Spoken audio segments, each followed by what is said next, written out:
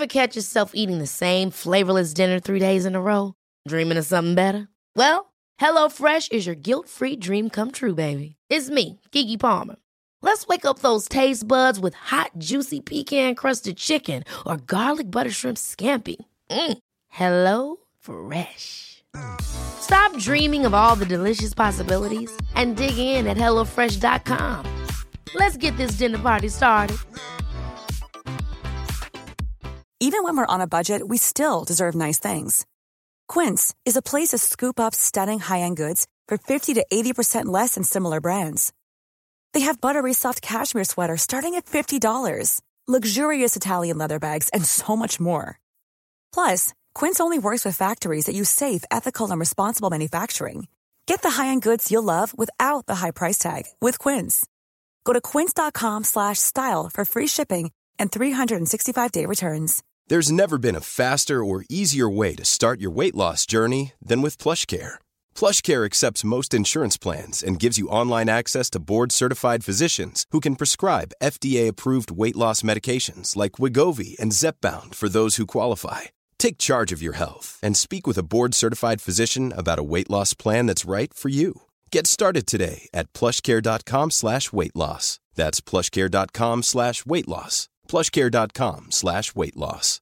Support comes from ServiceNow, the AI platform for business transformation. You've heard the hype around AI. The truth is, AI is only as powerful as the platform it's built into. ServiceNow is the platform that puts AI to work for people across your business, removing friction and frustration for your employees, supercharging productivity for your developers, providing intelligent tools for your service agents to make customers happier, all built into a single platform you can use right now. That's why the world works with ServiceNow. Visit servicenow.com/AI for people to learn more. Hi everyone, it's Helen here, the voice of Azu, Enola and Laverne. Today, I'm here to tell you about Woe Begone, a podcast launched on the RQ network. Woe Begone is a weekly horror sci-fi audio drama series about the nature of power and the implications of linear time. Woe Begone follows Mike Walters, who discovers a mysterious and violent online game. What begins as an exploration of an alternate reality game with real-life consequences quickly becomes a search for the technology that makes the game possible. Each episode has a unique soundtrack composed by creator and writer Dylan Griggs. Listen to Woe Begone, spelled woe.begone, wherever you listen to podcasts. Or check out woebegonepod.com for episodes and transcripts. Have fun, and see you later. Hi, this is Alexander Newell, Director of the Magnus Archives. Just taking a moment to let you know that there's still time to vote for both the Magnus Archives and Rusty Quill Gaming in the 2016 Podcast Awards. Like we've said before, these awards can be a huge boost for such a small company as us, and winning something like this would really help get our work out there to more people, but we can't do that without your help. The daily voting continues until Sunday 12th of June, and you are able to vote in each category every day until then. It's free to do and only takes 30 seconds, so be sure to head over to podcastawards.com and vote for the Magnus Archives in the Arts category and Rusty Quill Gaming in the Games and Hobbies category while you still can. Thanks again from everyone here at Rusty Quill, and we hope you enjoyed today's episode.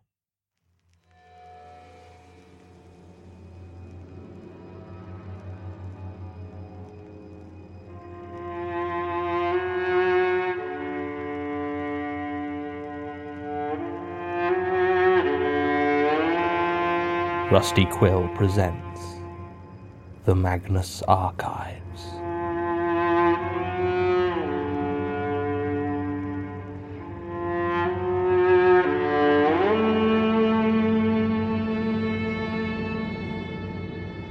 Episode 21, Freefall.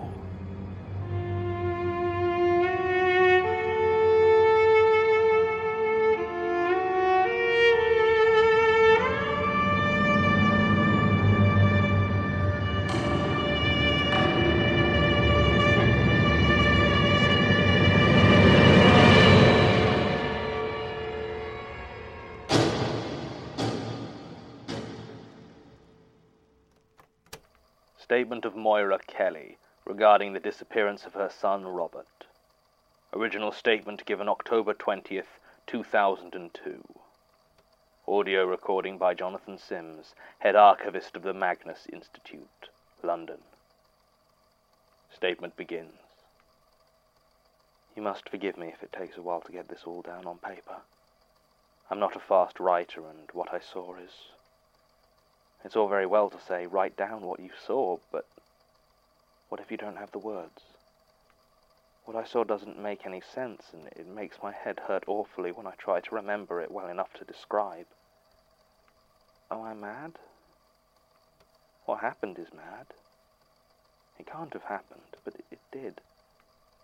It took my Robert, and now I can't even think of how to put it down in a way that explains it. Maybe somewhere in your library are the words that explain what happened, what I saw, but I haven't read your books.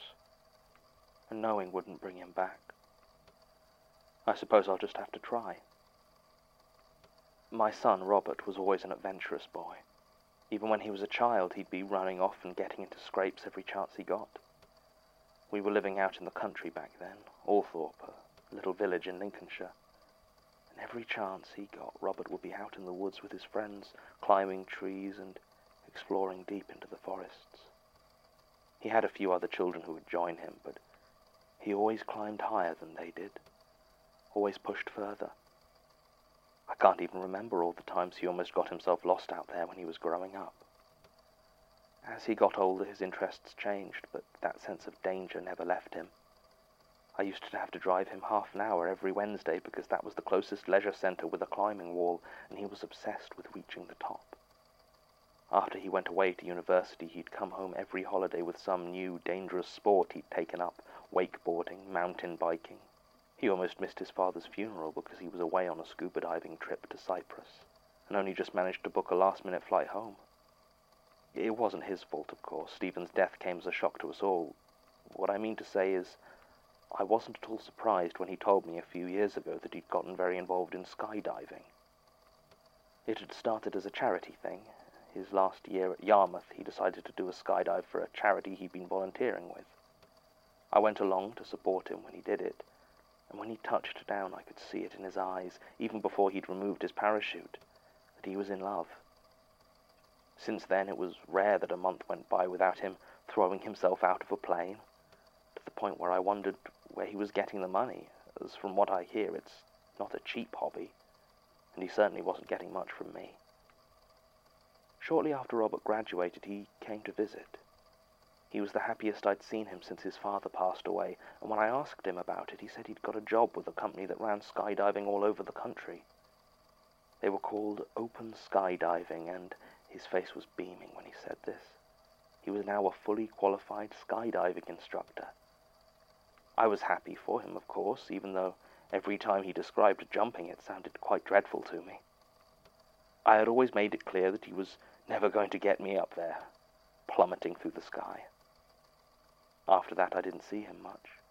He was home for Christmas and Mother's Day, if I was lucky, but aside from that, it was the occasional phone call or even a postcard if he was running a dive at somewhere far away. I have a small stack of them back home, all I really have to remember him by. I remember he sent me one from Aberystwyth, of all places, not too far back, and he signed it, "With love from your free-falling son." I used to really like that, but now the phrase just makes me shudder. He was happy, though. He was doing what he loved. I tried to hold on to that. There was no way for me to know that anything was wrong.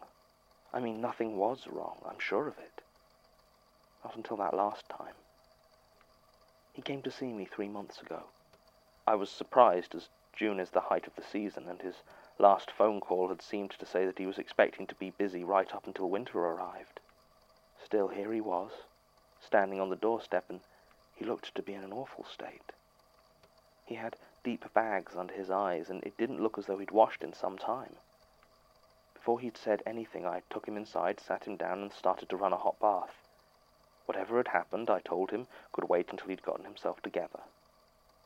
I think I had the right of it, as once he had cleaned himself up and had some hot food, he seemed a lot more himself than he had been. Still, he spent a good 10 minutes just sat there, staring into space.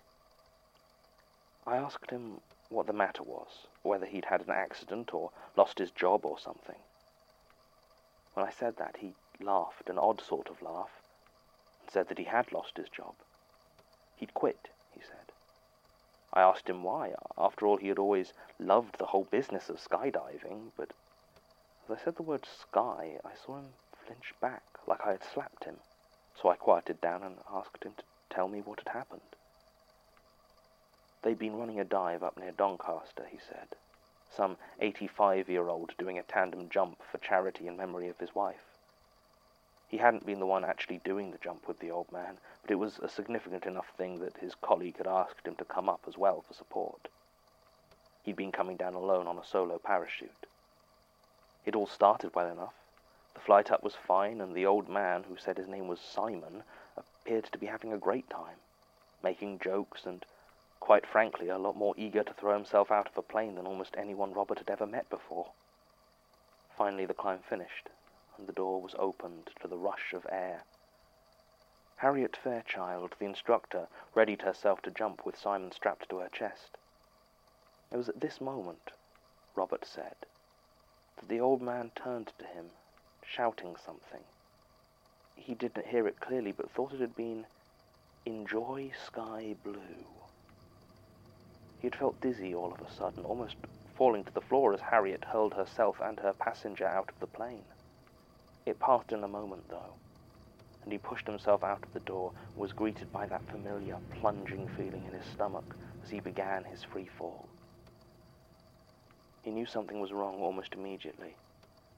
He was jumping, he said, from about 10,000 feet, so should have been falling for almost 30 seconds before opening his parachute.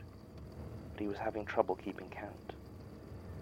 The clear blue sky was so bright it seemed to blind him, and the numbers were all jumbled in his head. His balance seemed to be all turned around, and he said he had had to shut his eyes tight against the brightness, concentrating to keep his count. Finally, he reached what he thought was 30 seconds, and went to pull his ripcord. But as he did, he said, he opened his eyes again and froze. The ground was gone. I asked him what he meant. Had he got turned around, maybe? He just shook his head and told me again that the ground had gone. All that there was, he said, was that vast, empty blue sky stretching off before him. But still he was falling into it. It was bright, he kept saying. It was so bright, although there was no sun in that sky, and no clouds for it to hide behind, just the empty blue sky in all directions as he fell into it. He wanted to pull the ripcord to unfurl his parachute, but his hand wouldn't close over the grip. So he just fell. Robert was shaking badly at this point, so I got him a blanket and made him another cup of tea. I wasn't sure I believed all what he was saying, but he'd certainly been through something dreadful, I could see that. I asked him how long he'd been falling like that, and he said he didn't know. His watch had stopped, but it had felt like hours, days even. He had been so hungry, he said, but had just kept falling. He didn't know which direction. There was just that empty sky all around, so it was impossible to tell. Finally, he said, he saw the ground again. It didn't feel like a change or a sudden difference. He just closed his eyes as he had so often in that place. And when he opened them, it was there, green and sprawling and rushing up towards him. He'd been so relieved he'd almost forgotten to deploy his parachute. He did, though, and landed safely near the target area. He was greeted by Harriet, who was surprised by how long it had taken him to get down. She told him it was almost 15 minutes after when he should have hit the ground, and Simon, this old man, and his supporters had already left. It was obvious something was wrong, and Harriet asked Robert if he was all right. He repeated 15 minutes, just 15, and she told him yes. What had been the problem? Robert quit right there and then, and it was shortly after that he came to see me. Now, obviously, I was a bit speechless at my son's tale. It's hard to say how much of it I thought to be true. I didn't think he would ever have lied to me about something like this, but at the same time, the sort of thing he described, well, I didn't think it sounded like something from a healthy mind. let's just say I was thinking the sort of thing you'll be thinking in a few minutes.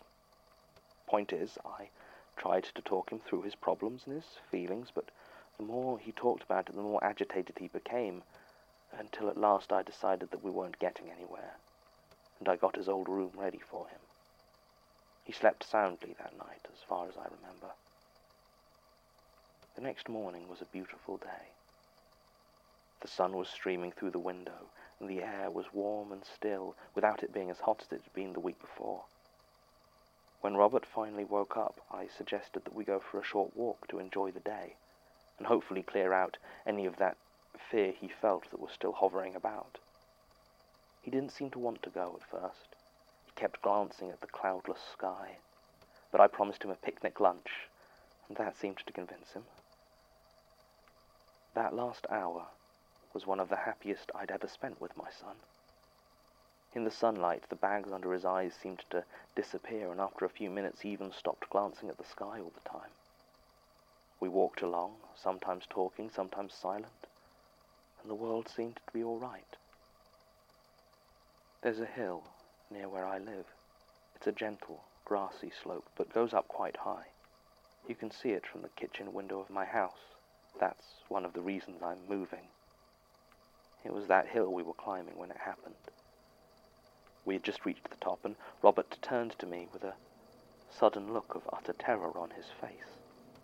I asked him what was wrong. He just screamed and pushed me away. I fell hard onto the ground and could do nothing but watch as my son ran off up the hill. And then...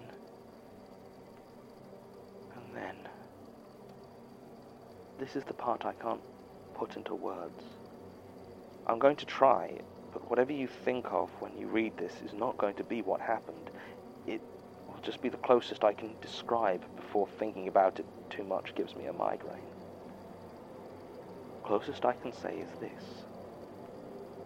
The sky ate him. He didn't fall, or fly, or take off. There wasn't anything in the sky that took him. It wasn't a hand that reached out and grabbed him. It was the sky itself, the whole sky, as far as the horizon I could see, that twisted around and moved like the shifting of sand. It ate Robert. It's the only way I can describe it. Please don't make me do so again. Statement ends. Before I address the central point of this statement, namely the question of whether the sky can eat people, there are a few other facts that need to be addressed. Firstly, the company that Miss Kelly states Robert worked for, Open Skydiving, does not exist, and as far as Sasha's research can determine, never has. It appears in no company register and has no entries within any of the bodies that deal with the immense number of licenses a skydiving business would require. There were one or two news articles from late 2000 that reference events by Open Skydiving, or sometimes the Open Skydiving School. But whatever they were not an officially licensed business, so either they were lying to Robert Kelly, or he was lying to his mother. Not a lot of detail was given about the skydive where Robert Kelly claims to have been transported to an endless sky blue nothing. But Tim really outdid himself here, and after spending almost a day combing through accident and incident reports for the Doncaster area in June 2002, found one that seems relevant. On the 3rd of June 2002, Joseph Puce reported hearing an impact in the field adjoining his house. Upon investigation, he found a parachute had hit the ground at high speed, partially burying itself in the earth. There was no sign of anybody, or anyone who might have been wearing it, nor did it have any logo or label, and in Tim's follow-up interview, Mr. Puce vehemently denied there being any planes or skydiving taking place anywhere near his property. The parachute was unopened. According to police reports, Ms. Kelly attempted to report Robert missing on 7th of June, but it proved difficult due to an absence of any information on friends or residences. In fact, for the 4 years prior, it's hard to find any evidence for Robert Kelly's existence at all. It may just be that he moved around a lot, but it feels like more than that. Ms. Kelly declined our request for a follow-up interview, saying she had no desire to revisit the incident. One other thing bothers me. If Miss Kelly's recollections are correct regarding how Robert described his last skydive, Harriet Fairchild, the instructor, and an old man named Simon. It might just be a coincidence, but I recall the name Simon Fairchild was one of the ones used by... My God, Martin, what the hell is... What are these things?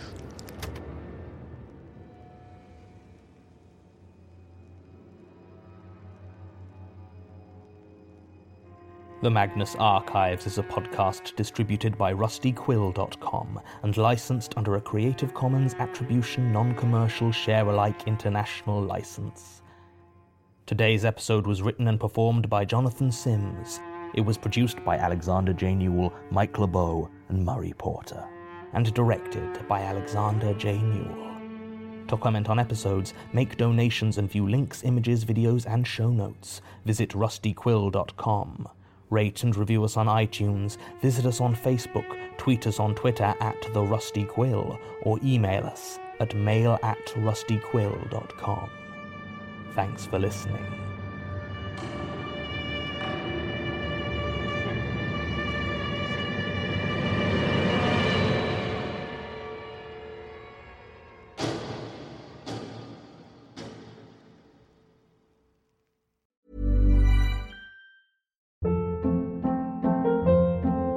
Hold up. What was that? Boring. No flavor. That was as bad as those leftovers you ate all week. Keke Palmer here, and it's time to say hello to something fresh and guilt-free. Hello Fresh. Jazz up dinner with pecan-crusted chicken or garlic butter shrimp scampi. Now that's music to my mouth. Hello Fresh. Let's get this dinner party started. Discover all the delicious possibilities at hellofresh.com. Support comes from ServiceNow, the AI platform for business transformation. You've heard the hype around AI. The truth is, AI is only as powerful as the platform it's built into. ServiceNow is the platform that puts AI to work for people across your business, removing friction and frustration for your employees, supercharging productivity for your developers, providing intelligent tools for your service agents to make customers happier, all built into a single platform you can use right now. That's why the world works with ServiceNow. Visit servicenow.com/AI for people to learn more. Hi everyone, it's Helen here, the voice of Azu, Enola and Laverne. Today, I'm here to tell you about Woe Begone, a podcast launched on the RQ network. Woe Begone is a weekly horror sci-fi audio drama series about the nature of power and the implications of linear time. Woe Begone follows Mike Walters, who discovers a mysterious and violent online game. What begins as an exploration of an alternate reality game with real-life consequences quickly becomes a search for the technology that makes the game possible. Each episode has a unique soundtrack composed by creator and writer Dylan Griggs. Listen to Woe Begone, spelled Woe.Begone, wherever you listen to podcasts. Or check out woebegonepod.com for episodes and transcripts. Have fun, and see you later.